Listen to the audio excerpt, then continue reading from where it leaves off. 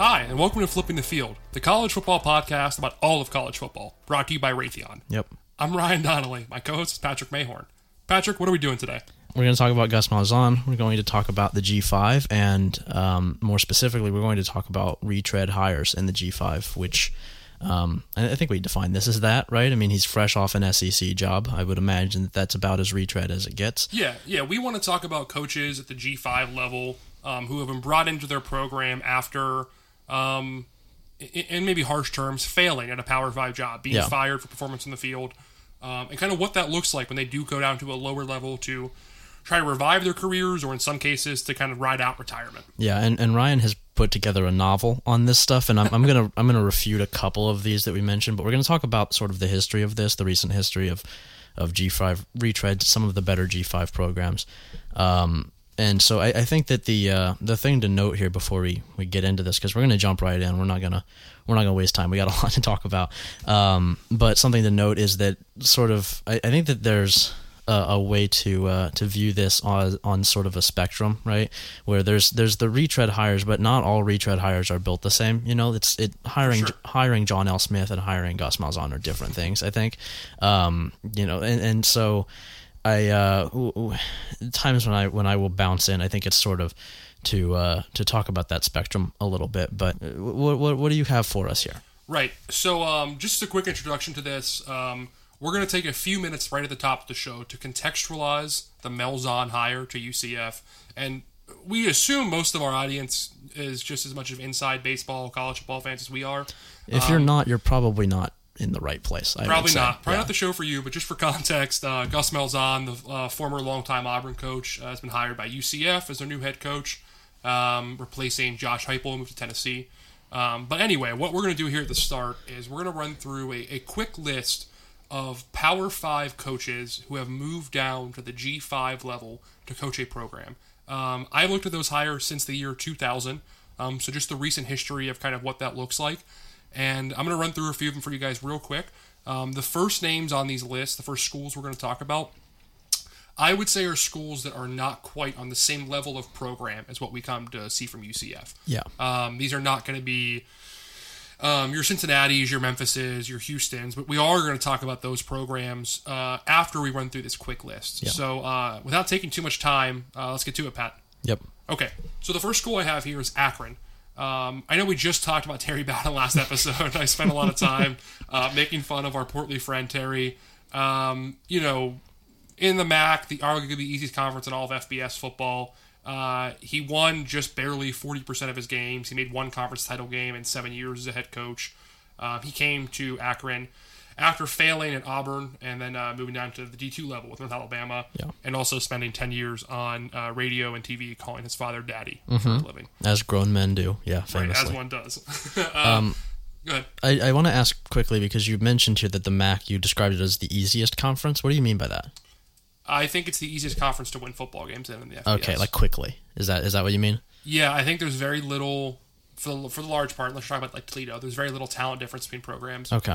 And I think a good coach who has a schematic advantage or is a great recruiter can quickly win a lot of games. That makes sense, because I've frequently seen jobs like Akron, jobs like Eastern Michigan comes to mind. They're difficult. Difficult jobs, but so you're saying if you're good, then you can win quickly, more so than you can in the SEC. Yeah, you are never going to, unless you're the rare occasions we've seen from Western Michigan with Flack or Northern Illinois under, I believe that was Rod Carey, when those teams have put together 11, 12-win seasons. I see. You'll see that happen, but by and large, most of the conference sucks. I see. An example that makes sense for this, at least to my brain, is Matt Campbell, right? Where he wins pretty quickly at Toledo, and then it takes 5 or 6 years at Iowa State to get to the place where he sort of was at Toledo. Or to go back even further, how about our favorite guy, Urban Meyer at Bowling Green? Yeah, famously our favorite guy. Yes. Our guy. Yeah. Okay. Just next on the list here is a quick one. It's Arkansas State. They just hired Butch Jones, former Tennessee and Cincinnati a hire coach. that I like. Yeah. Yeah, but obviously we have not seen him coach a game yet, so we have nothing to talk about here yet. Central Michigan, I would say it's too early to call on former Florida coach Jim McElwain. Mm-hmm. He's been the last 2 years up there at Central Michigan. So far, he's 11-9 with a division title in his first 2 seasons, but he just went 3-3 in 2020. Again, we don't think it's a difficult conference to win in, so I don't know how much an 8-6 season in Central Michigan does for me. Yeah. We'll see on Jim McElwain. I'm curious on that one because unlike a lot of these other coaches on the list, he was very, very recently a G5 coach. I mean, he was at Florida, but before that he was at Colorado State. He was very good at Colorado State. And it wasn't 3 decades ago, like it has been, with some of these guys where they start off at the FCS or G5 level, make it up to the P5, and then 20 years later they're back at the G5 level. He was just there. Right, and he may even fall into that category we're going to talk about later on of kind of weird exceptions to why you're being fired, with his tiff with the boosters and the fake shark hate picture, mail, shark mail. Very bizarre story, but let's not get too far into the weeds on that. That's another day. Yeah. So next we have Colorado State. They hired former Boston College coach Steve Addazio, famously known for what's better than this? Just guys being dudes. He is 1-3 in his first season so far, and I don't think either of us expect him to do much better than that. He is basically a rehabilitation program for Urban Meyer's friends to get paid. So cool for him on that. Great job. Let's talk about UConn. They have a couple guys in this list. Randy Edsall, and before him, Paul Pasqualoni. So Randy Edsall was the coach at UConn, and honestly, as much as we make fun of him now, justifiably so, he was pretty goddamn good during his first tenure at UConn. They won shares of 2 conference titles. They made 4 consecutive bowl games at one point. Then he left for Maryland, and they decided to bring in failed Syracuse head coach Paul Pasqualoni. He went 13-23 and was fired in 3 years. Then Bob Diaco made sure they stayed bad. He went 11-26, was also fired. Then UConn decided to go back to the well and bring in Randy Edsall. He returned after failing at Maryland and has managed to go 6-3 in his first 3 years at the helm. He also is it's technically been 4 years, but UConn did not play football in 2020. So 6-3 in 3 seasons. So they went 69-55 as an FBS program before the first time they hired a failed P5 head coach. And they have since been cursed by the football gods, going 30-79 in the ensuing stretch. They've also been cursed by not being in the Big East. This is true. Yeah. But let's pretend it's because God hates Randy Edsall specifically. That's probably it. Okay. Yeah. So our next school on this list is Florida Atlantic. Now, they brought in Howard Schnellenberger, the former Miami coach, to transition them to FBS football at the start of the century. So in that context, I would honestly say Schnellenberger was fairly successful. He only had 3 winning seasons in 8 years, but he did have a share of a conference title and went 41-56 overall, which for a program's first handful of years in the FBS level is not too bad. Yeah, not everybody can be Appalachian State, where it sort of jumps to the FBS level, has one bad year, and then is immediately awesome again. Sure, that is certainly the exception to the rule by and large. So Florida Atlantic has done this more than pretty much any other school in the country. They have hired 3 retread P5 hires. The second one being maybe the most successful name in this entire list, you could argue, which is Lane Kiffin. So Lane was brought in and almost immediately became the most successful coach in school history. He went 27-13 with 2 outright conference titles and 2 bowl wins in 3 seasons. I think Lane did fantastic at Florida Atlantic. I think he elevated the level of play at that program. If I remember correctly, I believe he had Devin Singletary when he was down there, who's had a decent career for the Buffalo Bills in the NFL. Yeah. Not that matters. He was a really good college player, too. Absolutely, yeah. I will say quickly on Lane, I almost feel like speaking of that spectrum, he's there, but it's got to be like the very, very, the opposite edge, because he kind of took the reverse career path, right? Like that's the joke with Lane, is that he did it backwards. So I almost feel like at the point that FAU hired him, he was more an up and coming offensive coordinator than he was a retread. Because you're hiring him straight away from Alabama, where he was, the Saban OC, and I almost feel like it's a different guy at that point. Yeah, Lane is a guy we're going to look back and say has kind of lived 9 football lives at a certain point. And seems to be doing pretty well now relative to where he was, at least. Yeah, I was pretty impressed with his first year at Ole Miss. He reminds me a lot of Dan Mullen, I would say, as a coach on that path. That's fair. So Florida Atlantic also hired Willie Taggart. Willie's had 1 season so far at FAU, which I think he did okay. He went 5-4. Not going to lighten the world on fire, but I think we're willing to wait on Willie. I think he had a very good stretch at USF before ultimately going to Oregon for a season and then being fired for 2 years at Florida State. I think Willie was fired way too soon at Florida State. I think not giving him 3 years was pretty silly. But again, we're just going to wait and see on Willie at Florida Atlantic, right? Yeah. We're going to stay in Florida for the next one with Florida International, FIU. They brought in Ron Turner. He coached Illinois in the late 90s and early aughts, and then spent a stint in the NFL. In his 4 years at FIU, he went 14-34 and was then fired. So I would say not great. Ron is one of our resounding failures. God, hiring Ron Turner. Very funny. Gotta get Ron Turner in here. You're better off hiring Ike Turner for this job. Yeah. We're hiring Tina Turner. So they then repeated the trend by hiring Butch Davis. Butch has gone 23-21 in his first 4 seasons. Unfortunately, that includes a winless year last year in 2020 and a losing record in 2019, making him 6-12 overall in his last 2 seasons. Yeah, I say this is unfortunate because I like Butch. I think it might be time there for him to maybe hang it up. Yeah, I understand giving him an extra year because of the pandemic, and it's obviously a funky year. But if they don't go 500 in 2021, I would say it's time for Butch to go. There's no real reason for FIU to be sub 500. Yeah, so he's looking like another failed name on this list. You're what, in Miami, right? Yes. Yeah, that's tricky, guys. You may be sensing a trend here so far on this list. On the other hand, we're going to have success here. We're talking about Fresno State. I would say Jeff Tedford is an unqualified success. One of the ones alongside Kiffin. And not even in the Kiffin way where he didn't really fit the billing as much. I mean, Tedford was straight up a retread. Like he was, he was what, at Cal, right? He was at Cal for 12 seasons. He did peter out towards the end at Cal.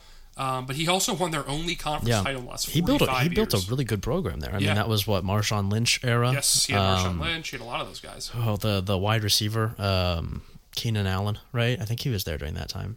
Keenan Allen a Cal player? I think so. I thought Keenan Allen... it's not important. We're getting ourselves in... Let's look it up here. We're going to get... Jamie, how about you pull that up?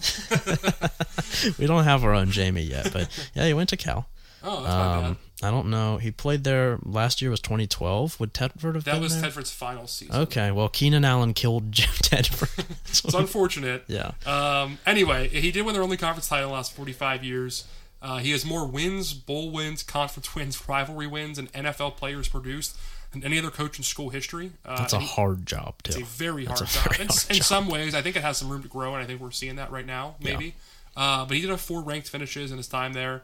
And then he went to Fresno State, kind of right up the road, a little bit way up the road actually. But he went to 26-14 in his 3 years at Fresno State.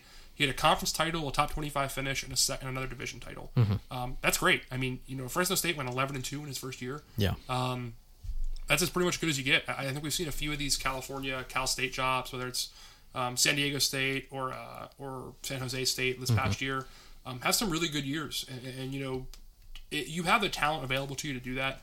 And Tedford was a good enough coach to make it happen. Yeah, and I think that the other thing is, and this isn't listed officially among his accomplishments, but I do think that it stands to mention, he left the program in a better place than he found it. I think that, handing it off to, Kalen DeBoer, right? That's correct. His former offensive coordinator didn't have an amazing first year, but I think that is pretty much unequivocally a success to, elevate the program and then hand it off to one of your guys. That's about as good as it gets for one of these hires. That's kind of the goal when you do this, is you get the guy for 4 or 5 years.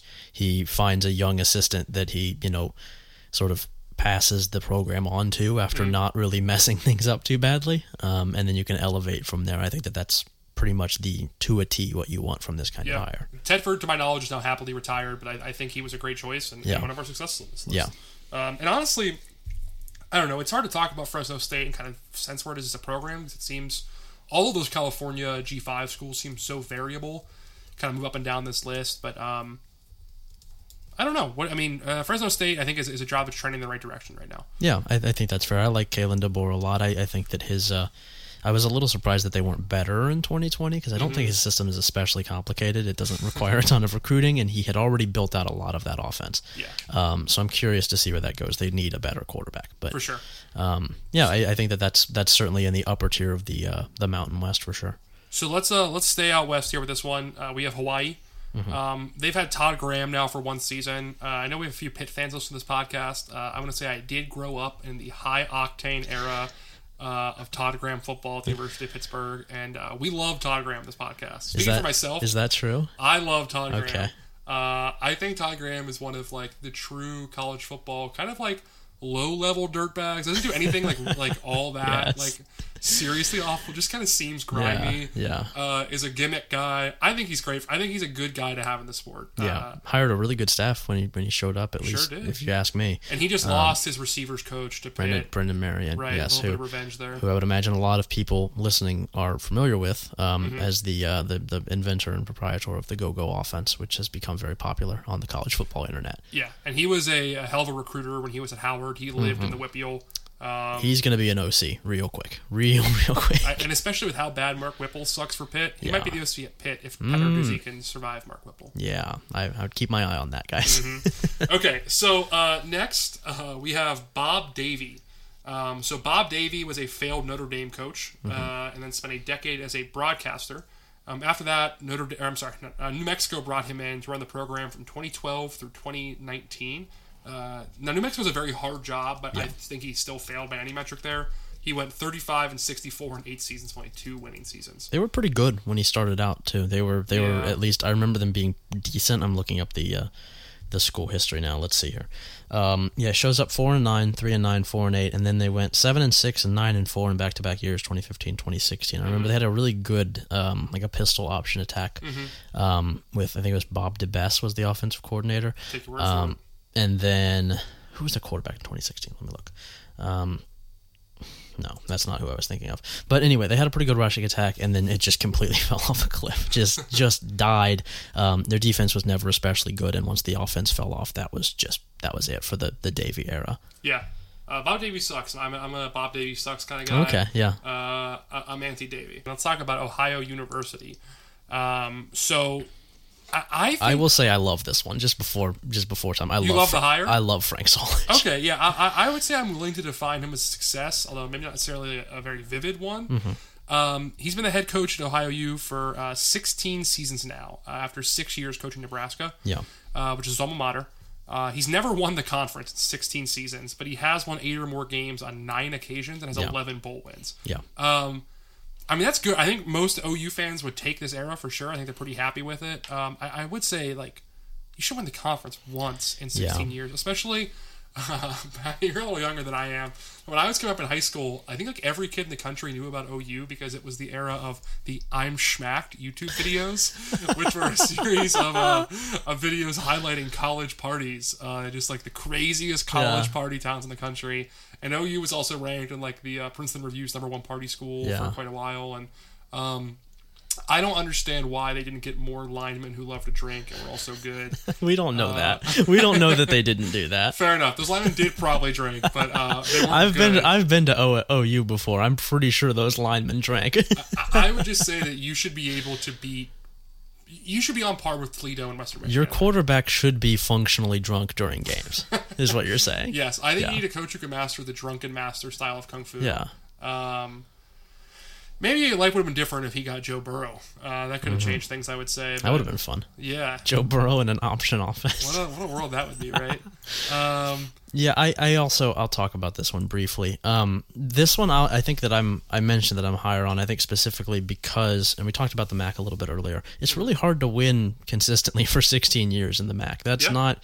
You don't really build programs there that are meant to last. That's not the. Yeah. I mean, 11 bowl eligible seasons out of 16 is pretty damn good. That's nuts. I mean, it's them and like Toledo as the MAC programs that win consistently, at least in recent memory. And Frank Solich has done it entirely by himself and never bounced to a bigger job, which is very, very strange for the MAC. And of the guys we're going to talk about on here who were successful or have been successful, he is one of maybe 2, depending on how you find another guy we're going to talk about later, who wanted to stay. Yeah.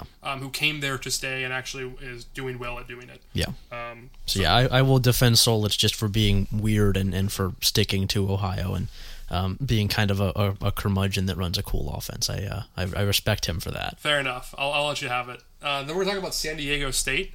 Brady Hoke, we love him dearly, was at San Diego State and Ball State in the past and is now back for a second stint.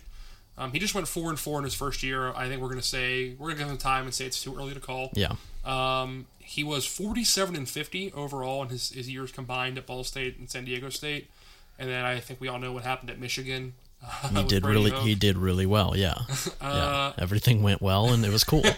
Yeah, he was great. I think he's a Hall of Fame coach at Michigan. Uh-huh. He's truly a leader and Him champion. He and Dave Brandon, 2 all-time guys at Michigan.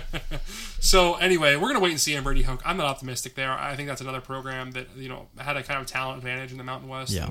And, you got to do better than 500. Yeah, I like Brady Hoke. I don't know if I like him enough to think that this is going to work. Yeah, why is he at San Diego State? I don't know why. Whatever. Let's not worry too much about it because we have a very exciting name to talk about here next in the list. I love this one.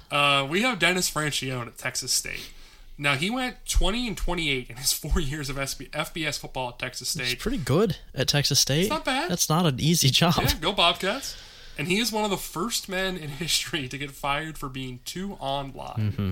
Francione was fired by Texas A&M after circulating an email newsletter to high-profile boosters for $1,200 a year with intimate details of the program, assessments of players, injury updates, practice and camp reports. Really He good. was literally just doing message boards, insider stuff to make an extra few grand. I think he said he made $27,000 off this, which is so funny because you're getting paid hundreds of thousands of dollars. I love that to be a he coach. was circulating it himself. It wasn't even like a top-level staffer. No, it was him. It is unbelievable. I know, I'm not going to out anybody in this because I respect all posters, but I do know plenty of college coaches who have told me they are actively reading many of the message boards for the program. Which is hilarious. Very funny, Yeah. yes. Most of them do not post, or at least post to my knowledge. They don't have any burner accounts. Francione taking it a step further and basically becoming a rivals publisher. Yes, yeah. Hilariously funny. Yeah, man, that... showing up to the Texas A&M, booster event, and you're like, hey, are you subscribed to the Dennis Francione OnlyFans? And here's the best part. It only went to 27 people. Oh, my God. The newsletter. So he knows. Apparently, they got so mad at him after he got his ass beat by Miami one year that one of these boosters, one of 27 people, went to the AD and was like, hey, do you know what your coach is doing? Have you ever seen The Big Short where Michael Burry sends out the email where he's like, I'm locking all of your accounts. You're going to just trust me on this? That's what Dennis Francione was doing. He's like, listen, I know that we got our ass beat, but I'm locking your account. You're not allowed to leave. We love Dennis Francione. He's great. This is one of my favorite stories in college football. Respect to a king. All right, let's get back into the slog here. We've got another great name here. Before I go through this here, I'm going to give out a rule. If the coach you're hiring sounds like he should be a character on The Office, don't hire him. Yeah. So Tulane hired Bob Toledo. Great name. Who went 15-46 in 5 years as head coach from 2007 to 2011. He had previously been a head coach at UCLA, where he actually did win the conference twice, made a Rose Bowl and a Cotton Bowl. But then, obviously, he was just completely mailing it in. He was like, I want to go to New Orleans. I want to eat as many beignets as I possibly can in 5 years. Yeah. And win as few football games as possible, despite having one of the best G5 jobs out there. And God bless him, he did it. You ever seen a picture of this man? No. He looks... Oh, man. He it's almost frightening. He looks like Nick Saban's dad. Like, if you look it up, it looks like... He looks exactly like if Nick Saban aged, like, maybe 10 more years, right? It's I would consider it deeply concerning, even. There are a couple pictures where he just straight up looks like Nick Saban. Oh, man, he really does. Yeah. Is this Nick Saban's alter ego? Was he bored? He's like, I got to coach Toledo at the same time. Tulane. Bob Toledo looks like if you gave Nick Saban Charlie Kirk's face.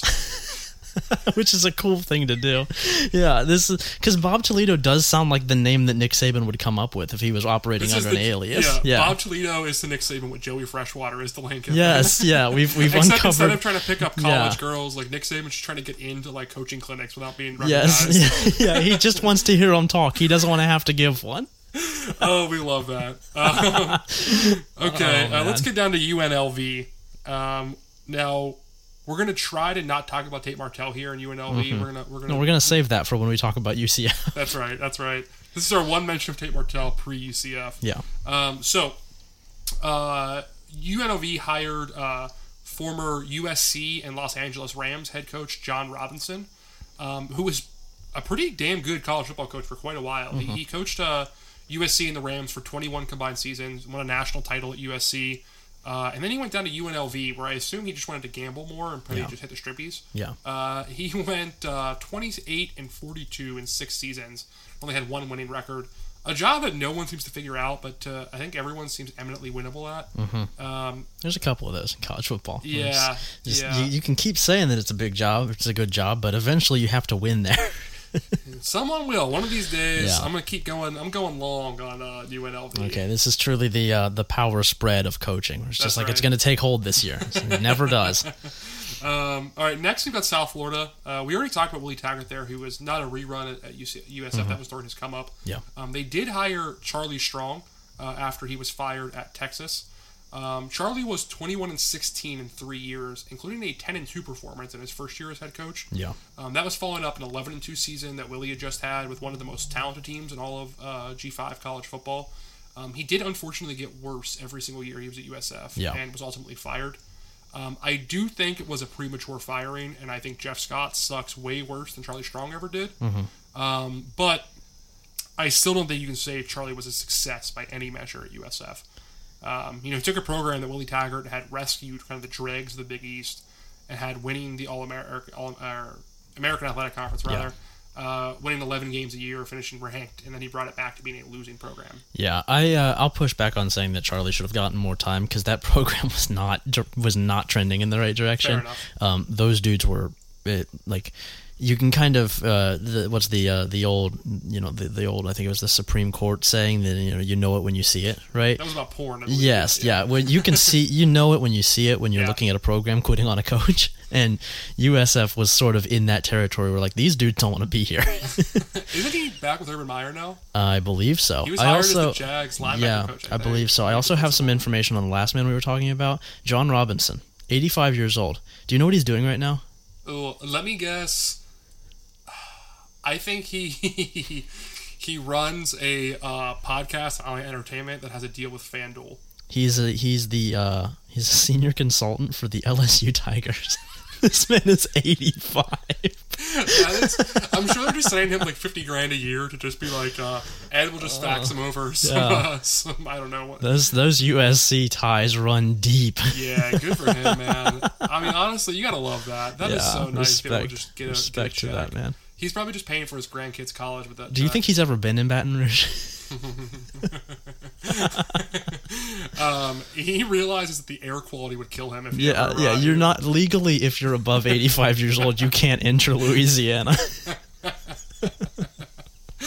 Oh man, that's good. I'm gonna refrain from doing an Cajun accent yet. I'm gonna say that for later on in the podcast. Yeah, we'll get there. That's gonna be a subscriber only deal when we start really. That's gonna be in the $1,200 newsletter. That's a good racket, man. If you just get one person, you're in a pretty good spot. 1,200. Let's talk about a place that's maybe the polar opposite of UNLV in every capacity.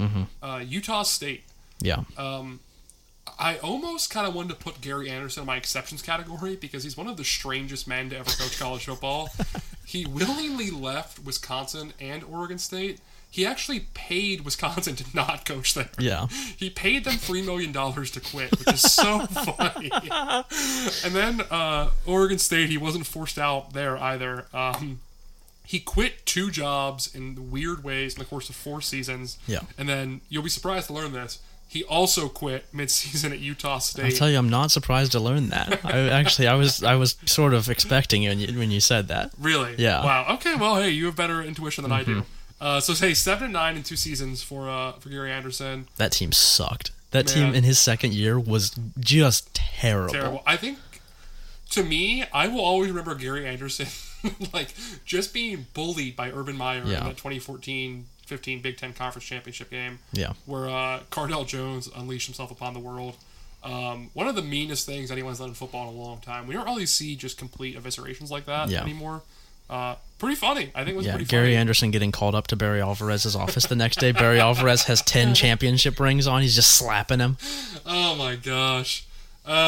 So I warned you before the podcast, this is off the air, that I would have a little fun fact for you, an Easter egg there. I haven't scrolled down to the next page here, so this is going to be a complete surprise to me. Okay. So let's talk about Texas San Antonio. Yep. Larry Coker, another former Miami coach, was hired as UTSA's coach to bring them into the FBS. Yeah. They went 14-22 in 3 years there. For some reason, schools just love bringing in former Miami coaches to transition them to FBS programs. It's famously the most stable program. Right, of course. If you want, you're looking around, you say, I want to run a program that's sustainable, it's steady, I know exactly what I'm doing, it's not crazy at all. I want to learn from Miami Hurricanes. Yeah. Yeah, the program that famously did it all with development and coaching. That's right. Here's the fun fact for you, Patrick, and for all of our listeners. Do you know who it was that fired Larry Coker at Miami? No, but I have a guess. Based on your tweets today, I have sort of an assumption about this. I'm excited to know. Are you gonna? I want to hear your guess. Are you queuing up a song right now? I don't know, man. You tweeted about Fight Song, didn't you? Yes, I Is sure it did. the woman that played Fight Song? That's right. Okay. It's Congresswoman, former Congresswoman now, and also former Clinton Foundation head, Donna Shalala, who is a former president at the University of Miami. Yeah. A classic queen of college football. Who I think was there for a while, right? I think she was the president there for a 7 or while. 8 years, I think she was there for pretty much the entire time that they were terrible at football. Which is pretty funny, because she's just like a 4'11" woman who just unironically plays like corny pump-up songs. Yeah, standing up there to play Fight Song. That's so funny, dude. I wouldn't do that in my office that has 6 people in it. And she did it on the fucking floor of Congress. Oh my god. Oh, let's see here. here. Makes me cry laughing. She was the president of Miami from 2001 to 2015. So yeah, she was there pretty much the whole time that they were dog shit. Yeah, I believe she actually directly recruited Sean Taylor. Yeah. That sounds right. Okay. So. Oh man, that rocks.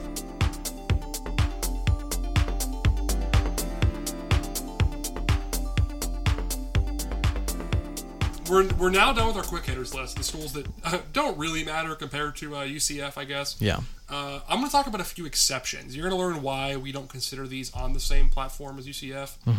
There are 4 Power 5 retread hires who I think we would all say were kind of very successful. Well, 3 of them were very successful. Yeah. They don't count, though, in my mind, because they were not fired for performance reasons. They were all fired for equally hilarious and stupid reasons at different places. So we have Liberty with current head coach Hugh Freeze. Hugh has obviously been a huge success at Liberty, but he left Ole Miss under the shadow of NCAA sanctions. I believe he hired prostitutes for his players. Is that correct? That sounds right. Or is that yeah. the Rick Pitino thing? Doesn't really matter. I think he hired prostitutes for himself on a university phone. Wasn't that wasn't that the thing? Yeah, something like that. Yeah. Regular guy stuff to do. Yeah. Hugh Freeze just trying to have a little fun. Nothing wrong with that. Our next is actually at UCF itself with George O'Leary, longtime UCF head coach. He was pretty damn successful at Georgia Tech. He had an ACC conference title there, for God's sake, which not many coaches have done in the time of Georgia Tech. One of the realest dudes of all time. Imagine winning a conference title at Georgia Tech. Yeah. No, I'm saying for this next part that you're about to get to. Okay.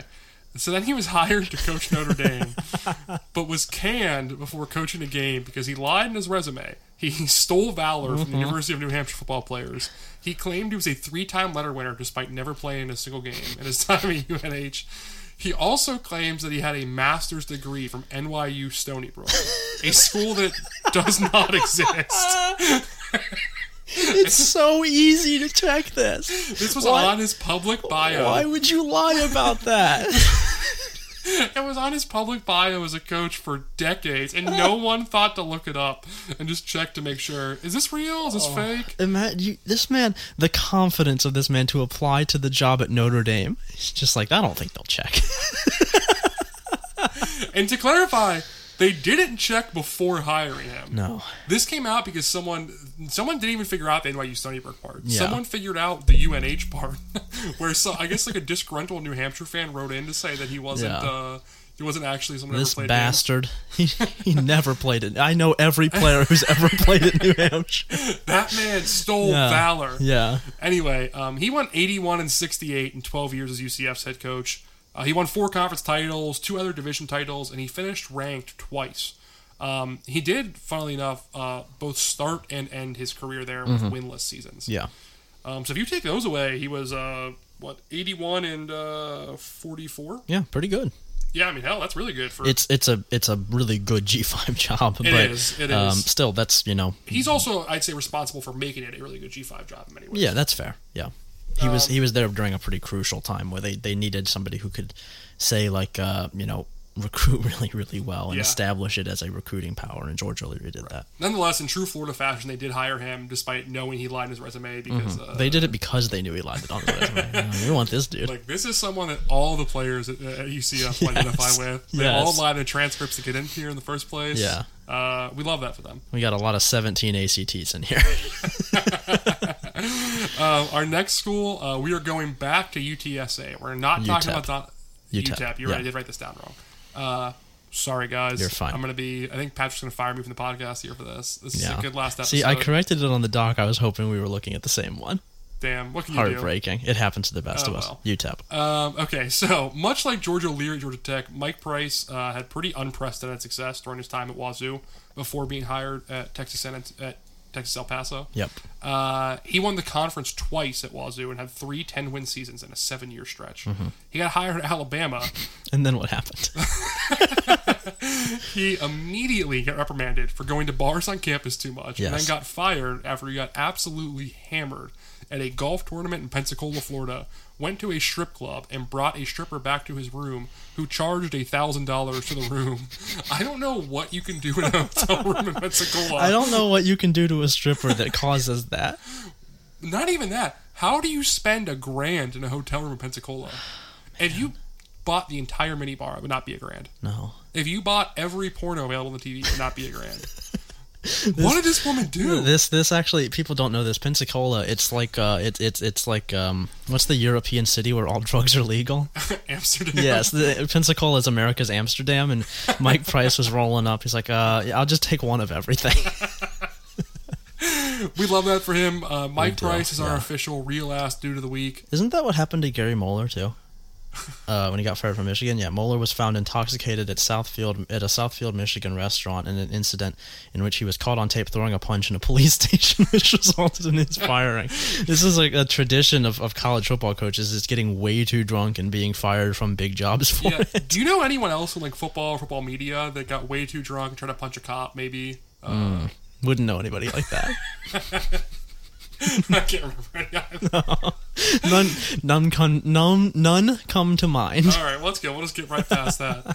Anyway, so Mike Price was hired at UTEP. He went 48 and 61, retired for 2012. Did pretty well, honestly. I mean, for your first FBS coach there. Another one of those very hard jobs. Yeah, very hard. I mean, because the anti-recruiting at UTEP is. I don't know. I don't want to be too blunt in saying this. College football coaches say wildly racist things about programs that are on the Mexico border, like right near that area. Texas State deals with this. UTEP deals with it. It's dangerous. Drug cartels. The negative recruiting that goes on in these schools. It's ridiculous. Like these are college towns, and also. The border isn't that unsafe. Like, you're fine. You can be in San Marcos and you're fine. You can be in El Paso and you're fine. And so to win there at a pretty high level, that's really hard to do. You have to know your stuff pretty well to do that. Yeah. So salute to Mike Price. Yeah. Another real ass dude. He is, in my opinion, the real ass dude of the week. Yeah. Yeah, we need to start naming one of those. Yeah. Alabama gave him a big check, and he's like, I'm going to spend all of this right now. That is such a Southern man thing to do, is just go blow your entire career and check in Pensacola, Florida. Yes. We love that, We do love that. Okay. Just respect. Speaking of just true... Yes. Bacchanalist, hedonistic, dirtbag coaches that we love with every fiber of our being. Yes. Let's talk about Bobby Petrino, baby. Oh, of course. So good old Bobby. We all know the Petrino story, I think. If you need a refresher or you aren't as obsessed by Petrino as we are, He was fired from Arkansas after crashing his motorcycle while riding it with a former All-SEC Arkansas volleyball player that he was having an affair with. And he was, what, like 50s, late 50s at this point? He denied being with anybody else. Then everyone who on the scene was like, I mean, there's a woman right there who's hurt. And he's like, don't know her. She jumped onto the motorcycle after. I wasn't doing anything. He hired the woman he was having an affair with to be his secretary, I believe, when he was in Arkansas. Yeah. I love the Bobby Petrino. Of all the coaches who just brazenly flaunt any kind of like rule or like authority, he's number one at that of all time. Just truly does not care. He'll do it out in the open. Yeah. He's a king. We love him. We do. It also sparked one of the greatest college football pictures of all time, where he's smiling with the neck brace. His face is all fucked up. The press conference of him with the neck brace. With the Sugar Bowl hat on for the Sugar Bowl game that he lost. It's one of the I can't even catch my breath here. It's so goddamn funny. I love Bobby Petrino as another guy. He's a little more like real dirtbag than Todd Graham is, I'd say. Like he's an actual turd. He cuts some offers and shit like that. Can I read you the headline to an article real quick here? This is from rivalshogbeat.com. We love Wait, hang on. We're talking about getting in trouble on the podcast. Come on, guys. You can't name it that.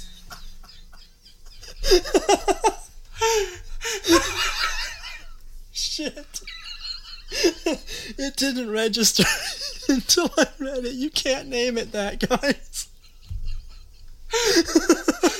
Hogbeat.com. I'm sorry. Holy shit. We're here at the South Carolina rival site, CoxFans.com. Come on. Oh, anyway. Oh my god, this headline. This is from 2019. This is from November 2019, right? Headline says, could Arkansas legally rehire Bobby Petrino? That's always such a good sign. Oh, I'm in tears right now. Oh, apparently I can join Hogbeat for free for 30 days with the code HOGS30. I'd love to. That's actually unbelievable. Most people only know about the Whole30 diet. You've heard of Whole30? Ever tried Hogs30? Oh my god. Oh my god. I'm crying on the second episode. Shit. This is so good. Oh man, please rescue us. Anyway, shout out to Bobby Petrino. Shout out to Hogbeat. I can't believe it's I worked at Rivals for like 4 years, and I can't believe I never heard of Hogbeat.com. Unbelievable. Oh man. All right. We're ready to get back in the saddle, I think. Yeah. Okay. Where did Bobby Petrino get hired after he was fired? Louisville took him back. Yes. It's pretty funny that Louisville and Petrino just both knew they were perfectly dirty enough for each other. Just the right fit. Well, where was he before Louisville? Because he took there was a pit stop at the G5 job, right? No, that's Western Kentucky. I'm sorry. Oh, I didn't say this. Yeah. Oh, wow, I missed that part. Yeah, the important part Bobby Petrino is the affair. Let's not talk about the football. Yeah. Okay, now, so Bobby Petrino was at Louisville, then Arkansas, then he went 8-4 in a one season at Western Kentucky and got hired back at Louisville. Yeah. So pretty good for Western Kentucky, I'd say. It's a pretty good year. 8-4 is not bad. No. And was he then succeeded by Willie Taggart? I think so. Then by Jeff Brown after that? I'm looking. Go ahead and vamp while I look here. Yeah, I mean, man, I can't believe. No, he succeeded Taggart. Taggart was 2010 to 2012. Then it was Petrino. Then it was Brom. I believe Brom worked under Petrino. Yeah, he was his offensive coordinator. Yeah, it's really weird that Purdue's not doing so great. No. All right. Now that for those of you who are still with us at this point, we have gone through all of the examples that really don't matter that much. Now we're only 50 minutes in. So now we're going to spend time talking about examples of G5 hires that we think are relevant to what's happening at UCF, what you should expect. Yeah. Interesting enough, all four of them are in the same conference as UCF. They're all in the American. Cincinnati is the first one I want to talk about here. Their retread hire is also a former Auburn coach. and now a senator. This is the second time that we've gotten to talk about somebody on the Hill in this episode. It's true. It's true. This is our two greatest politicians of all time, Donna Shalala and Tommy Tuberville. That's right. I love a Donna Shalala GF and a Tommy Tuberville BF. That's yes, what we all need. Absolutely. Okay, so Tommy Tuberville won a share of one conference title and went 29-22 with 0 top 25 finishes in 4 years. And alienated essentially every high school coach in his state. Which is incredible. Yeah. He decides Which Cincinnati. is hard to do. Cincinnati, in an area that has Cincy nearby, that has Dayton, that has Columbus, that has Indianapolis, Louisville, Lexington. It's a recruiting hotbed. He decided... Indiana, pretty much all of Indiana. Yes. He said, you know what I need? I think I want some low Florida 3-stars that I'm getting the 67th pick at. Yeah. That's a great call for him. Mm-hmm. It's time to go down into Arkansas. Now, we do have to love the fact that he got Munchie Legault, a true legend that we all love. Yeah. Shout out to Munchie Legault. Anyway, like we said, Tommy barely was above 500 in 4 years there. The 4 other coaches Cincinnati has had in the last 15 years are Luke Fickell, Butch Jones, Brian Kelly, and Mark D'Antonio. Yeah. Combined, those guys went 111-52 with 5 conference titles and 8 top 25 finishes in 13 seasons. Yeah, I'll speak bluntly here about this real quick. It's really hard to fuck up at Cincinnati. Yeah, it's a great job. It's really, really hard. You're in a not huge, but a pretty nice city. You're, right now you're in a conference that I think suits you really well. I like Cincinnati's fit in the AAC. You are generally, you don't have a monopoly over the area, but you can get those 4 stars. Ohio State's going to go after we talked about this last episode. Ohio State's going to go after the higher rated guys in Cincinnati, but past the 250 mark or so in the recruiting rankings, Ohio State doesn't really do that. Ohio State doesn't really go for those guys in Cincinnati. It doesn't want to get in that fight. Cincinnati can and has beaten Michigan State and Kentucky and Indiana and Pitt for kids in that area that are you're not pretty damn good football players. You're not going to get the the 5-star Catholic offensive tackle who's going to Notre Dame. You're not going to get the the high 4-star offensive lineman, defensive lineman, linebacker who's going to Ohio State. But there's a lot of talent there, especially skill talent, that just doesn't really go to Ohio State. Ohio State doesn't really recruit that area for skill talent, neither does Notre Dame. So Cincinnati is left with a ton of 300 range wide receivers who aren't quite, top level athletes, but that are really, really good. Yeah, I'm with you 100%. That job has been an absolute launching pad for coaches from that point. And fucking it up is just hilarious. You have to be so bad. Impossibly bad. Right. Butch Jones, Brian Kelly, and Mark D'Antonio all went on to P5 coaching jobs immediately afterwards. Tennessee for Butch, Notre Dame for Brian Kelly, and Michigan State for Mark D'Antonio. Yeah. They all did great relative to the expectations of those programs, except for Butch. Yeah. He kind of sucked, but... I agree. Butch Jones did great at Tennessee. Honestly... Is Butch Jones the most successful Tennessee coach in the last 15 years? Yes, ever. Okay. And then I think we all expect Luke Fickell is going to be shortly going to a big-time job himself. He has his pick of anything that he wants. Yeah. It'll be Notre Dame or Penn State next. Yeah. Anyway, both Fickell and Brian Kelly have top 10 finishes there. Tommy Tuberville sucks, man. Again, we all went all the reasons why. That is such an easy job. And all the coaches we're going to talk about here went to AAC programs, or programs that are now in the AAC at least, with major resources in a major metropolitan area with a ton of talent right around them and a pretty rich history of winning football games. There is no reason you should not win Cincinnati. Yeah, and that's true for I think a lot of these jobs. There's one that I'll push back on, but what's next here on this list? We have Houston. Okay. So from 2003 through 2018, Houston employed 5 first-time head coaches. They went a combined 128-78 in those 16 seasons, winning 2 conference titles, 4 other division titles, and finishing ranked in the top 15 of the AP poll twice. Those coaches were noted great guy Art Briles. We have Kevin Sumlin. We have Tony Devine. We have Tom Herman and Major Applewhite. I think it's fair to say that Art Briles, Kevin Sumlin, and Tom Herman were all great successes there. I don't think anyone thought very highly of Devine or Applewhite. But nonetheless, that job has been also a launching pad for big-time coaches. So there's an infamous quote here from Houston president Reno Couture. I'm probably saying that wrong. Apologies there. And this one was coming directly from, what's his name? The guy who runs the Rockets, who owns the Rockets. Tillman Fertitta. Yeah, that's right. This quote was essentially the president serving as a mouthpiece for Tillman Fertitta, from what I've gathered. Now maybe one of the top 10 most hated owners in sports right now. Yeah, and also one of the poorest guys in the world. Broke boy. We got a broke boy alert. Get him out of here. Okay. Reno Couture infamously said, "Winning is defined at the University of Houston as 10-2. We'll fire coaches at 8-4." And then they did. They did fire Coach Gurley. They fired Applewhite after just 2 seasons, where he went a combined 15-10. He went 8-4, then 7-5. Or I'm sorry, 8-5 and 7-5. Is that right? Sounds right. Yes. And then they hired Dana Holgerson out of WVU, who has gone 7-13 in his first 2 years of the program and has absolutely tanked the recruiting rankings. Yeah. Their recruiting has famously plummeted. iced out one of the better quarterbacks in school history, and then Incredible. for no reason. For no reason. No benefit at all. I mean, Holgerson had some good years at West Virginia. It was really tailing off there towards the end. Yeah. Because obviously Neil Brown's doing much better, I would say, than what we saw from late era Holgerson.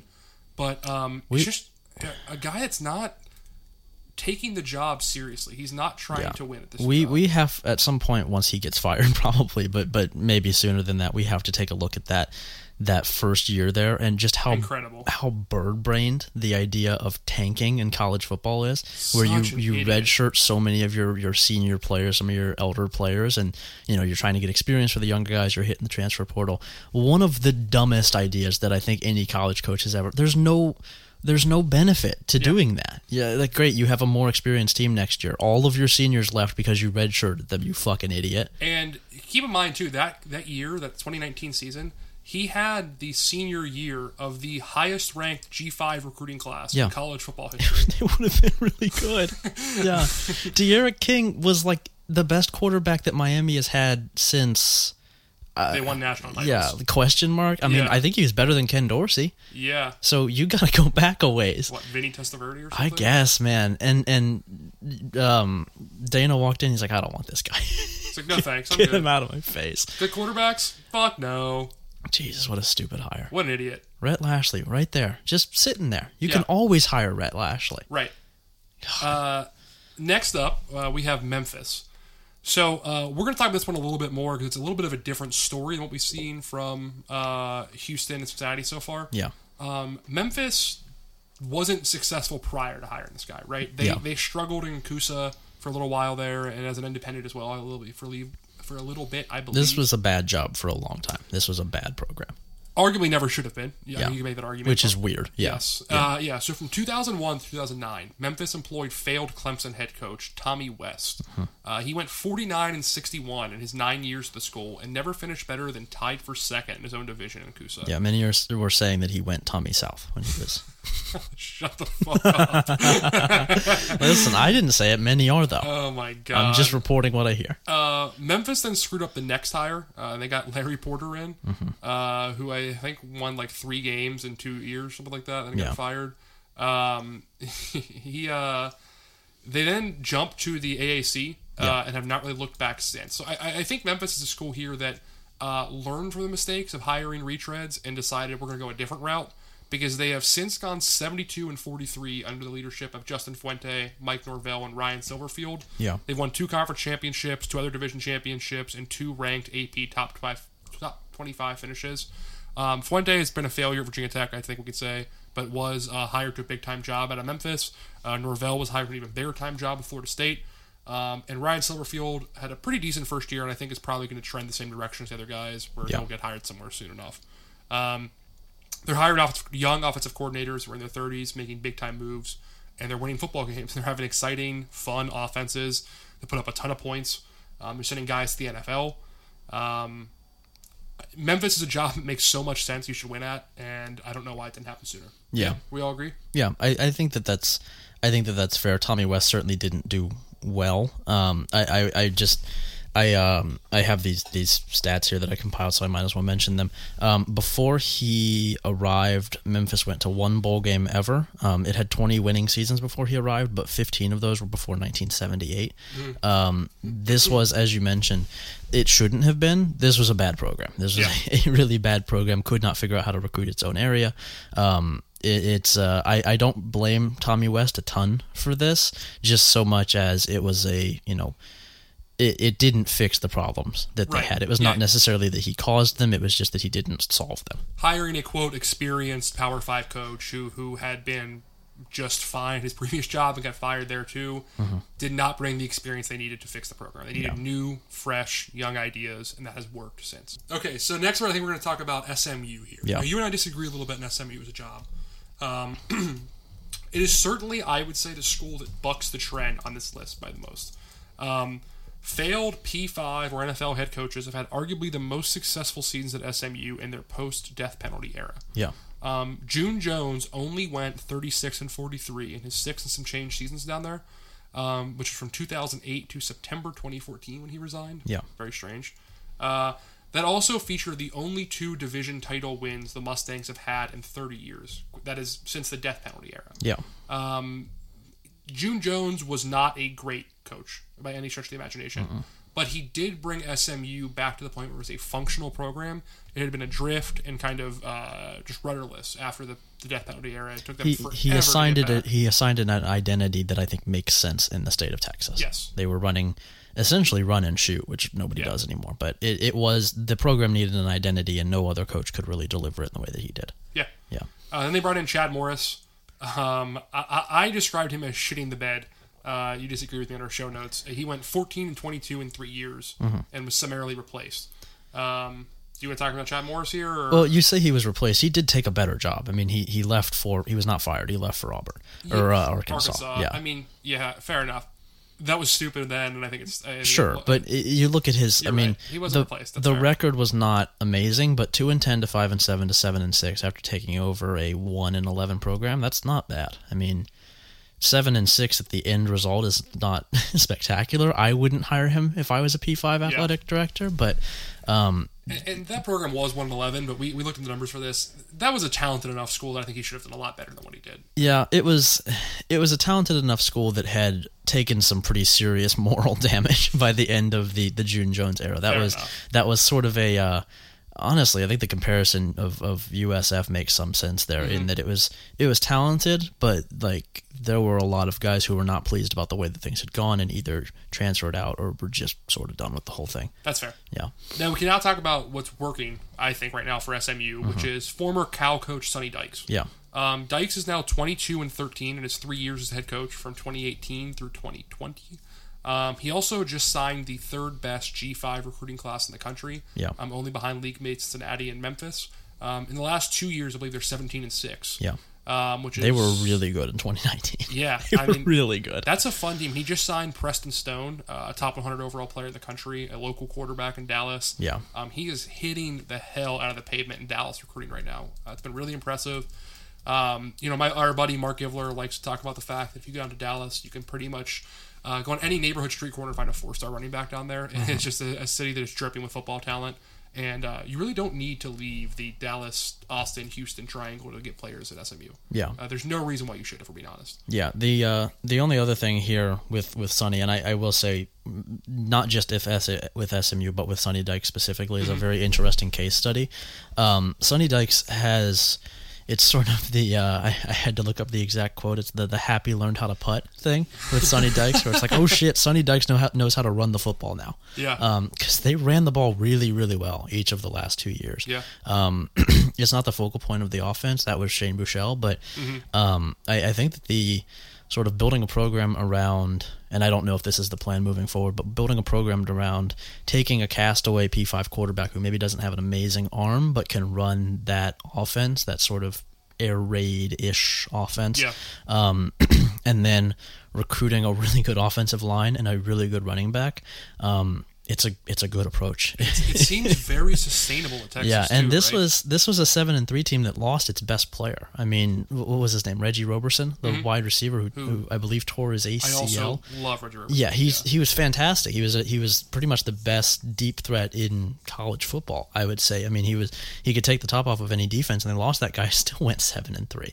Great. It's a really impressive program right now. They had another receiver down there who got drafted by the Ravens, whose name I can't recall. Oh gosh, I should know was this. Incredible. I mean, he had a 4-year I was very bullish on him coming out in the pros. He didn't do much. James Prochet. Oh my gosh! Yeah, freak show. One of the most fun players in college football in the last decade. Let me tell you his last 2 years. I know of it's stats absolutely here. ridiculous. So 2019, I'll just tell you 2019 then. 111 receptions. Led the country.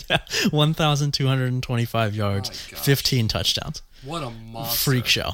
At 5'11", 193. And you had him next to her. You had two NFL receivers and an NFL quarterback in that offense. Yes. And they're not slowing down, really, because they're getting No, those Xavier same Jones. caliber of guys. Xavier Jones, the halfback, was really, really good. He's gone too, but there's a ton of talent in this program, and there should be. There should be in Dallas. You really might get Preston Stone as a 3 or 4 year starter coming in with Buechele leaving. Yeah. He might just start his whole career there. Yeah. He has the talent to do it. And like you said, they're recruiting some ass kickers at O-line. They nearly got Duncan Bird, who ended up, at Oklahoma, who was a top 100 player as well. They were very close to kind of pulling that off. Yeah. I'm bullish on SMU going forward. Yes. This is... We'll have to do an SMU episode at some point because yeah. I'm very intrigued by this. This program. is the program bucking the trend, and also one that is pretty similar to UCF and kind of its setup. Yeah. I think in its hire too. I would not shy away from comparing Gus and Sonny Dykes in terms of the brain that they have for football. Where they weren't necessarily... Sonny Dykes was never an amazing recruiter at Cal. But maybe when they get into a spot where they can be a little bit more of the... you drop your business card on the table and it means a little bit more. Because when you're at Auburn, you put your business card on the table, you're the fourth guy there. It's, Alabama, LSU, Georgia are above you. At UCF, you do that. I mean, with the guys you're recruiting, you're the top dog in that level of football in Florida. I don't know that I agree with that because they're not recruiting guys. They're not recruiting against FAU and they're recruiting against FIU. They're recruiting against Georgia Tech and they're recruiting against South Carolina and programs like that in that area. Which, you can still get some good athletes doing that, and you can get some guys that maybe had P5 offers and then ended up not signing with those programs. But we're kind of splitting hairs there. I do want to tell you briefly, because I think you'll enjoy this because you have the same brain worms that I do. SMU has a quarterback named Terrence Gibson, who I can only assume is Torrance Gibson wearing a fake mustache. He's back, baby. He's back. That's a deep cut for the real heads. One thing I want to dispute though about the Dykes Malzahn similarity here, and we can get more into UCF now that we're an hour and 5 minutes in. People are gonna love this. This is for the real heads. This is the good stuff. Yeah. Sonny Dykes had always played at Cal with a talent deficit in his conference. He never had a talent advantage. He was probably the 9th or 10th most talented program in his own conference, something like that. That sounds right. When SMU, he is on a level playing field with just about every program in that. I mean, Cincinnati now is recruiting better, but UCF, Houston, Cincinnati, Memphis, and SMU are all in the same ballpark of talent every year right now. Yeah. I think that's the difference for him, whereas Gus is going to go from playing with a talent advantage, which we're going to talk about in a second, to playing with a talent deficit, and I don't think it's going to go well for him. Or not a talent deficit. He's going from... Did he have a talent advantage in the SEC? Against most teams he played, yes. The only teams and he beat most teams. I mean, they had a winning record every year. Let's get into it.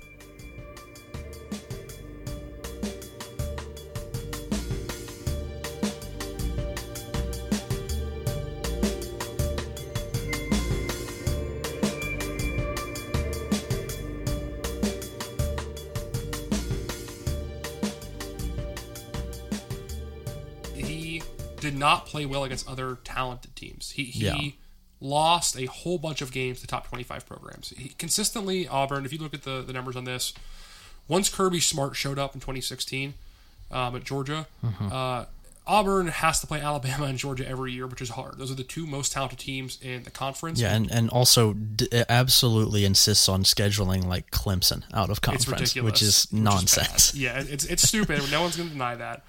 But most games that he played, Gus was at minimum on the same level of talent as the programs he played against. He generally, now LSU had a freak show year in 2019, but most years was the same talent as LSU, as Florida, as Tennessee, as these other programs he had to compete against, as A&M. Now he's going down to UCF. He's not going to have that talent advantage right now. That has been squandered. There was a UCF advantage there for a little bit. They had a Houston-like class. I know we talked about Houston signing that best G5 class in history.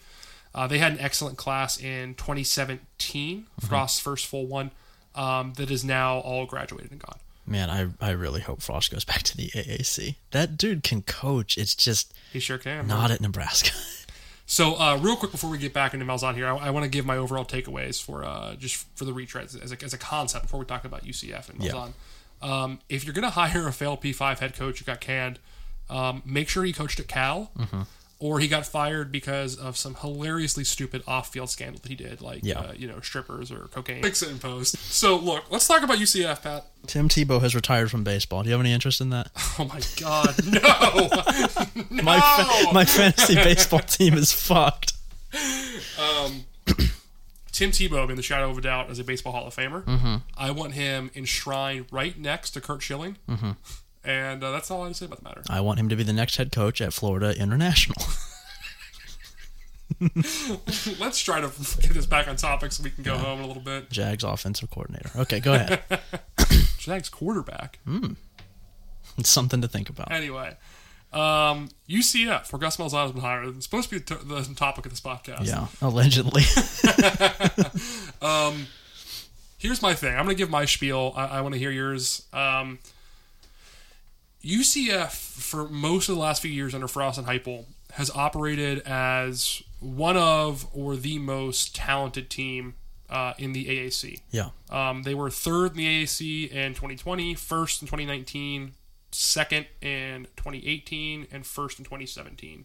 That is per the 24/7 Sports composite team talent rankings.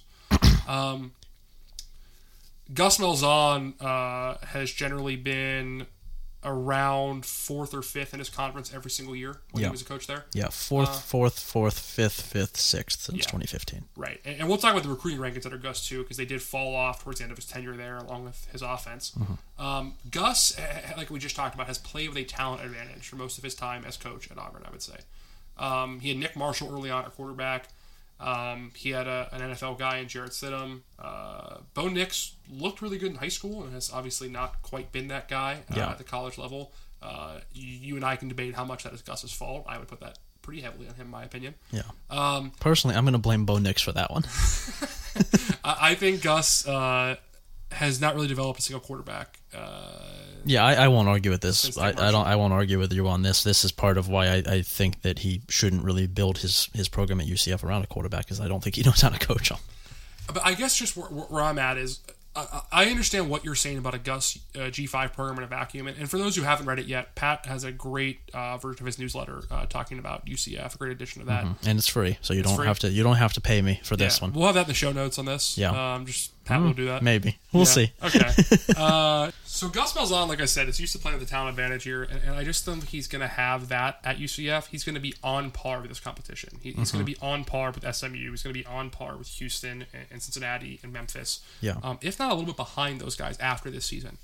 Josh Heupel is not quite the recruiter that Scott Frost was. He's comparable, but not quite as good. It's stunning that a lot of high school recruits look.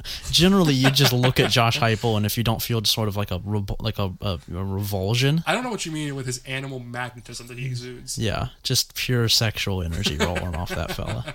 I mean, UCF is not going to be, having these NFL guys, the Griffin brothers or anything like that, coming through the program anytime soon. They have Dylan Gabriel next year.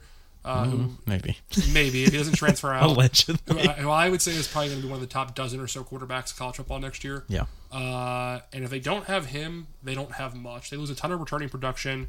You pointed this out here. They're ranked 91st in defensive production returning. And this was not a good defense last year. I believe this was a Randy Shannon joint. And they're 59th in returning offensive production. This is per Bill Connolly's SP+. And that includes a quarterback who doesn't fit in the Gus Malzahn system. I will say that much. Right. And they lose their top 2 rushers and 5 of their top 7 receivers from last season. Yeah. That's not great. It's not a great thing to inherit. No. More than that, too, just we're talking about early returns for Gus. They have scheduled in their first 4 games, they have a home game against Boise State, they are at Louisville, and they're at Cincinnati, all in their first 4 games of the season. Man. That is not a good way to build momentum. No. You don't have a quarterback or any returning players that really fit Gus's scheme. And I don't know how it's going to help recruiting momentum. I think individual games don't really matter too much, but Gus is not going to be able to recruit many of the players that he was recruiting at Auburn. It's not like he's doing the Will Muschamp going from Florida to South Carolina. There's not a ton of overlap between guys he recruited and guys that are going to be available to him. Yeah. He's going to have to build new relationships in Florida. He has a very difficult schedule. He has a personnel that do not fit his offense whatsoever. Yeah. And he's no longer playing with a talent advantage in most of his games. Yeah. That all to me just spells disaster for Gus, and I just don't see. I don't think we've seen anything from him in the last several years that have indicated he has the ability to innovate on his offense, to develop new players, to bring in new talent at a high level that will do what he needs to do at UCF to get them back to a conference championship level or to get them to a consistent top 25 team the way they were for Scott Frost. Yeah. So I'm going to try and parse my words carefully here because I have there's a lot of ideas sort of at the front of my mind, and I want to make sure that I suss them all out appropriately. So first, I'll talk about the team talent thing specifically. Yeah. I don't really think that Gus is used to a situation where he has like the most talented team in the conference. I don't think that that's really what his program was built around at Auburn. They were obviously very talented, but it's all relative, right, to your conference. And Absolutely. I think that being fourth in the SEC and being fourth in the AAC are not especially different when you make that translation downward. If you're fourth in the in the SEC, you're probably losing 3 games just as a built-in, especially if you had to play those 3 teams, which Auburn did. It got Alabama and Georgia and LSU every single year, and that's going to be 3 losses pretty frequently. And that he beat Alabama ever was a pretty big part of why he was there for so long. So I don't think that it's going to be necessarily. This is not like This is not, Urban Meyer taking over at UCF, where he is so heavily reliant on being this overwhelmingly talented team. Gus is used to not being the most talented team, and I think that he'll be in about the same spot in the AAC if he's just fine with recruiting. On that recruiting front, you mentioned that he has to establish new relationships, which is true. He's recruiting different players, but Gus has been around for a while. That's true. Gus has recruited in Florida for a while. Gus knows a lot of these high school coaches and people who are associated with high school football players in Florida, in whatever way that might be. As they say, it's an ongoing investigation. It's an ongoing investigation, and then Gus either knows those guys or knows guys who know those guys or knows of guys who know those guys. These are not new connections for him. He's worked in Florida before. Here's my question for you, and I don't mean to cut you off anyway. Yeah. Do you think you have seen from Gus, like you mentioned before, when you just drop that Auburn card on the table, you might be the 3rd or 4th best team in the SEC, but you are one of the top 10 programs in America right now, and you have been for at least a decade, if not much longer. Sure. Gus took over a program that had a lot of talent. He took it to a national title game in its first year, and he maintained it for a few seasons. Yeah. He had pretty damn good recruiting classes. I think he had, in his first 5 seasons as coach, he had 5 top 10 recruiting classes. Yeah. In his final 4 seasons as coach, and I'll get into 2021 here in a second, he was going to have 1 top 10 class in those final 4 years. Yeah. His recruiting declined. And I don't think we saw Auburn necessarily. They weren't doing the thing that Alabama or Clemson or Ohio State or Georgia even do, where they offer kids regionally who rise with the rankings because they are improving as they go on as players. They weren't identifying talent particularly well, in my opinion. I think they were getting a lot of guys who might have been highly ranked or they were getting the guys that everybody knew about. Yeah, they're not. He's not finding gems. I don't think his evaluation of talent and his development of talent, especially, have been particularly impressive lately at Auburn. I mean, he's not developing a ton of guys right now. Yeah. And you mentioned that he's going to be in a similar playing field to what he had at Auburn later on in the tenure, which is true. But Auburn later on in his tenure kind of got worse. You know what I mean? Their offense fell off a cliff. We have our offensive S&P Plus rankings for Gus here. He had 2 top 5 offenses in his 2 Nick Marshall years in 2013. Those teams were awesome. Those really offenses fun. were really, really creative, really good. Yeah. And then he sort of lost interest in that. Yeah, he drove the bus off a cliff. The Gus bus took a tumble, I would say. Yeah, goes out and hires, he replaces Rhett Lashley. Don't remember who he hired to replace Rhett Lashley, but then he goes out and gets... Brian Chad Morris, didn't he? No, No, Chad was at Arkansas during this time. Rat was only there until 2016. Okay. Yeah, Chad was more recent. I don't know who fills that time. I'll look. You go ahead and Vamp. Yeah. I'll look that up. So what I'm saying here is Gus in the final 6 seasons of his career, he had a one offense ranked in the top 25 in S&P Plus. That's just not good enough. Chip Lindsey. Chip Lindsey. Wow.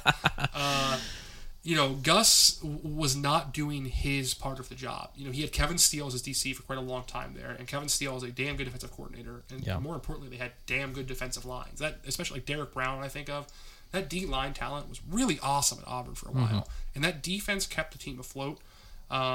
We have numbers here on their quarterback production, on their passing yardage.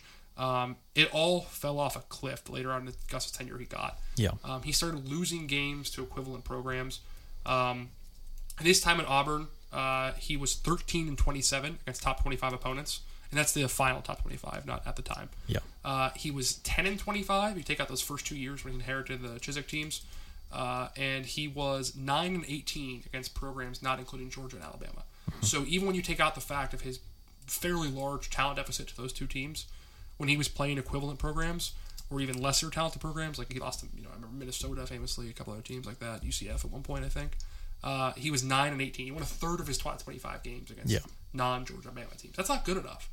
I mean, you're at Auburn, man. Like, you have, like we talked about with the team talent, was top 10 each of his first 6 years in the program, and was just outside of that in his final 3 years. Got to do better.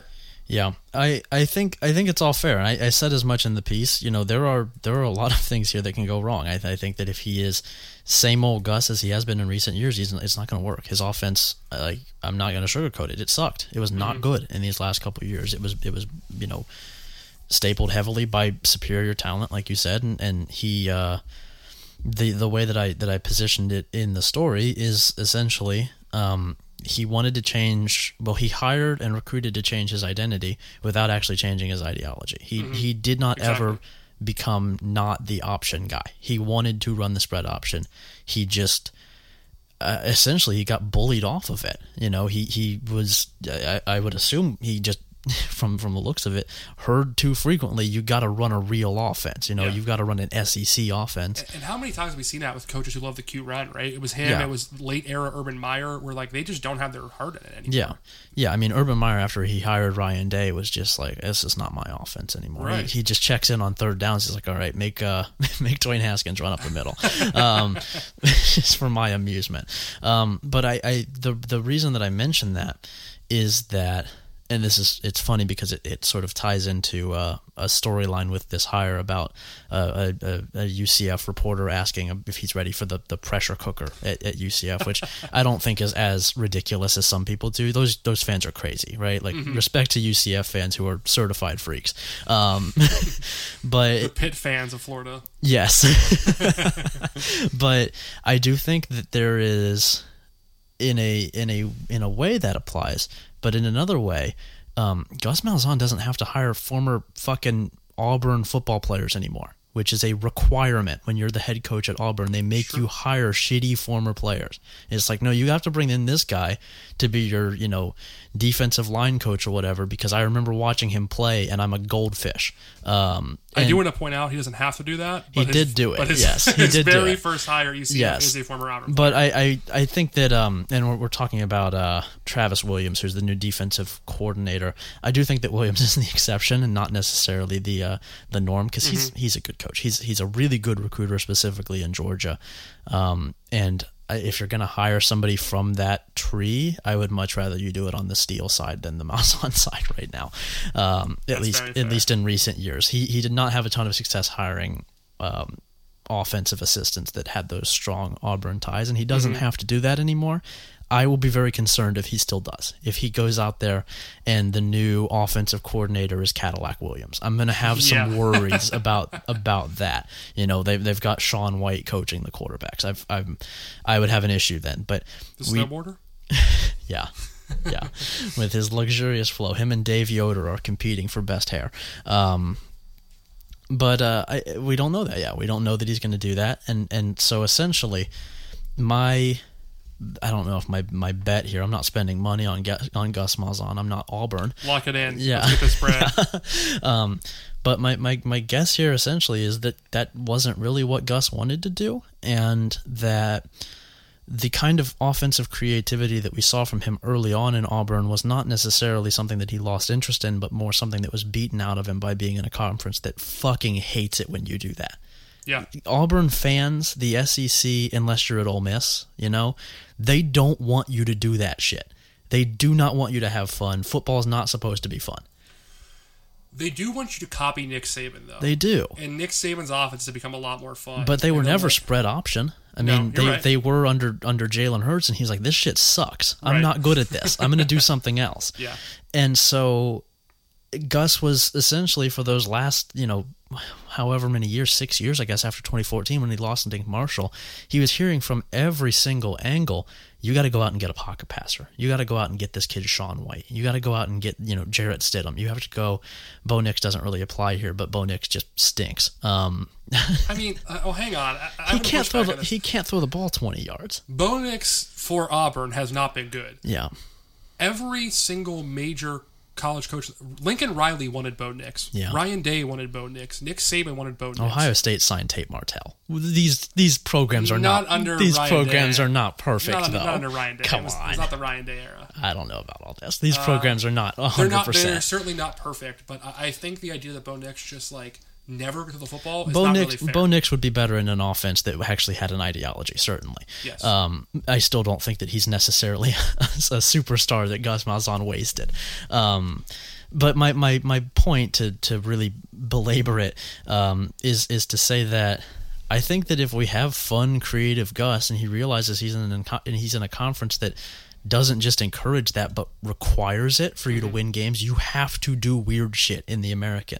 You have to have an ideology that is distinct that you stick to, whether it's whatever it is. If it's Sonny Dykes with the sort of knockoff air raid that's starting to run the football, if it's Cincinnati running Jim Tressel's offense from 2004, if it's Memphis just building a crazy ass running game and then adding on to it a vertical threat down the field every single play. Which, God, their offense rocks, Their offense is so cool. It's so sad that Justin Fuentes stinks and that Mike Norvell doesn't seem to be doing much better because they were so much fun. But whatever it is, you have to really do it. You have to lean 100% into it. And the thing that I'm encouraged about here, and this is obviously, like I said, it's going to depend a lot on his hires. It's going to depend on if he can recruit to it, is that Gus has an ideology, more so than a lot of coaches in college football. Gus is committed to a specific brand of football, at least he was, and when it's not being beaten out of him, he's really good at it. He's really good at the spread option, better than most coaches in college football, and we know that system can still work. I mean, it just worked at Coastal Carolina. It's been working for, at least to an extent for Tulane, which is a program that doesn't recruit especially well, and Willie Fritz is still winning 7 games there every year. You can still do this. You can still win with, last year Florida State beat North Carolina and didn't throw the ball while doing it. They threw 5 times in that game and still won because they ran the option. And so that's sort of my answer to all of this, is that if Gus goes back to that ideology, I think it fits this conference perfectly. I think that it fits a lot of the questions that we have about this team. It'll take a couple years to get there, but if you're running the spread option in the way that Gus did, you don't need to be the most talented team in the AAC. That it's an offense that by design wins by creating numbers advantages. It does it without talent. It does it with physics, it does it with pre-snap motion and window dressing. And so I think that's where it boils down to me, is that we've seen from Gus before the kind of creativity that you need to win in the conference that actively hates creativity. And if he does that in the conference that embraces it, I think it'll only do well for him. Here's my feeling. Mm-hmm. Why would you want him to run an offense that, in my opinion, I guess is going to erase your talent advantage? Yes, you're right. It's something that does not require a talent advantage, but he will have one relatively to the rest of the conference. He'll be at least on the top tier of talent in that conference. He's going to have a great passing quarterback. He's going to have an offense that has a legacy of recruiting big-time receivers and at times big-time running backs. Yeah. Guys who want to come play that offense because of the talent that it has to offer and the numbers it's put up in the past. I think he's going to erase that. He's going to instead play in the muck It's the same thing he did at Auburn, too. He's going to say, I have better players than almost every team I'm going to play, but I'm still going to dirty it up and play Q run game and think it's 2013 and try to do the same shit that I did before. Yeah. And I know he's saying he's the new Gus, he's the innovative Gus. He's totally recharged himself. Yeah. It just feels hollow to me. I don't know if he did that in a month. Exactly. There's no reason to believe that, in my opinion. I think he's going to try to force his system on a team that does not have the correct personnel for it. That really shouldn't be running it in the first place, because he does have a talent advantage to some extent. Again, not as severe as he had at Auburn, but he does have a talent advantage over most of the conference he's going to play against. And I don't think he has the chops lately to go out and recruit the way he needs to. I don't think he's going to be hungry in the trail. I know I talked about his fall off in recruiting. Something else I want to mention is the way the 2021 class was looking before he was fired. Not good. Not good. Not good. People say, look, Auburn was ranked 27th, but you really can't lay it at Gus's feet. He was fired before they signed. And there's something to that. But at the time he was fired, Auburn only had 5 blue chip recruits committed. That would have been tied for 23rd best in the country in that metric. He was not going to have a top 15 class, a top 20 class maybe. Auburn only lost 2 decommitments after his firing, and just one of them was a blue chip prospect, a guard from Texas outside the top 250 nationally, Jaden Roberts. He was going to have 1 top 10 recruiting class in the last 4 years at a place where you have, let's call it booster commitment to getting good recruits. I have no idea what you're talking about. Yeah, whatever. Exactly. What could you mean by that? Yeah, you have a lot of institutional support to make sure you land top talent, and he still was not really doing it at a level he needs to. Yeah. And now you're not going to have that at UCF. You are going to have a legacy name attached to you, but you're going to be competing in the muck against other programs at the same level as you, or that have more to offer than you. You have to convince kids they should play at UCF and not go to play for Pitt or something like that. Yeah. That's not easy to do, and I don't see from him the innovation in recruiting, the hard work in recruiting, or the innovation on the field he needs to win at this program. I hate to be this negative. I like UCF football. I think when UCF football is good, it's really fun for college football. It makes the American a Power 6 conference, truly. Yeah. And I wish he were going to be good, but I truly do not believe he will be. That's my honest opinion. I am the number 1 Gus Malzahn hater now. I just want to put it down. I'm sorry, UCF. What is it with you and former Auburn coaches? God, man. You can't stand them. Bowden. Tuberville. Yeah. Malzahn. Gene Chizik. We love Gene Chizik. No, we don't. We love and respect Gene Chizik, who got his money and then just left. Salute. Honestly, yeah. Salute to him for just riding Cam Newton. That man has a championship ring. That's true. That's funny. funny. More than I have. Yeah. I don't have any championship rings, and I care about this more than he does. Yeah, I am a fantasy champion. That's about all I've got going for me. Okay, all right. I'm a champion of life. Yeah, and you're laying out your rings on the table right now. People can't see this. Yeah, I think that it depends largely on how you, and we'll get out of here soon. I promise. I think it depends largely on how you view the spread option. I think that if you see it as a loose spin off of what Ken Niumatalolo is doing, then yeah, you're going to limit yourself. That's not a system that's going to win, a championship. It just won't. Mm-hmm. But I think that if you're viewing the spread option in the way that it exists now, and this is a point that I make in the piece, and this is something that Gus is going to have to do, and this is another thing where the way that this works, essentially, is if Gus goes back to what he does, goes back to what he knows in that spread option, but hires someone from the most, the more recent successful spread options. They're different. They're doing more things. They are building on what he was doing, on what Urban Meyer was doing, on what Chip Kelly was doing, and they're adding RPO into it. They're adding a vertical attack. Mm-hmm. I go back to the Coastal Carolina example a lot because I really like that offense. Damn good passing game. Yeah. Damn good passing game. Opened up by the running game. Yeah. Yes, opened up by the running game, setting up the play action with the run, which you don't have to do. You can just pass off a play action. That's the big secret. But they made it even more dangerous by running as well as they did. That was not a very talented team, just straight up. I mean, their linemen were 250 pounds. They were built like a 1940s, Army team. And they still won a lot of games because they were creative. I mean, that was a really, really good team that was not limited by the fact that it was running the option. I mean, they were the best team in the Sun Belt, I think. And so I think if you can modernize a little bit, and obviously the easier answer here for UCF would be, why not just hire Jamie Chadwell, right? Hire Jamie Chadwell. Yeah, hey guys, hire Jamie fucking Chadwell next time. Jesus Christ. We love Coastal Carolina. We love it. Hire, man... We'll do our UCF coaching search podcast next offseason Yeah. whenever Gus looks like he's going to be fired. Next off season? Yeah, man. Jamie Chadwell, as much as I hate to say it, Kendall Briles probably would have been pretty good here. Jeff Lebby, who, I don't know. Tony Elliott. There were some dudes who probably would have. Marcus Freeman. Ooh, that would have been fun. Marcus Freeman in the Florida market. Would have been pretty good. Oh, man. Dude, he's gonna rip it up somewhere very soon. Ooh, man. Gets you going, doesn't it? How about Kane Womack? Kane Womack, man, the Sun Belt's fucking awesome. All right, so I think we got to get out of here. Look, here's our summary. I think Gus Malzahn's going to suck. Pat thinks he could be good. Yeah, depending on who he hires and depending on if he's willing to change at least a little bit while keeping his core ideology. For those of you that are hanging around with us, we appreciate it. Yeah, now that we're 7 hours in. Yeah, we're 7 hours into this podcast. I'm getting a phone call right now from Raytheon. I'm very unhappy at how much recording time we're taking. Mm-hmm. What's the Dan Carlin show where he does the history things for 7 hours? You guys know what I'm talking about. This is our version of that. What is that called? I don't know, man. That show sucks. Listen to it one time. Hardcore History is what it's called. Hardcore History. It took 3 hours. And Mike Duncan's Revolutions. Much better. Yes. Just the better show. Man, when you actually know what Dan Carlin's talking about, too. Sorry to be an absolute pedantic loser on here. I know we're trying to get out of here. It's my job, you motherfucker. You son of a bitch. When you actually, it's not a big deal, but I was a history minor in college. And I didn't go to college. That's cool. That's much better. It's much smarter to do. Yeah. Whenever you actually know what Dan Carlin's talking about and hear what he's talking about, it's so much worse. I just assume the rest of it's just that stupid too. Yeah, probably. I hate those pop history guys.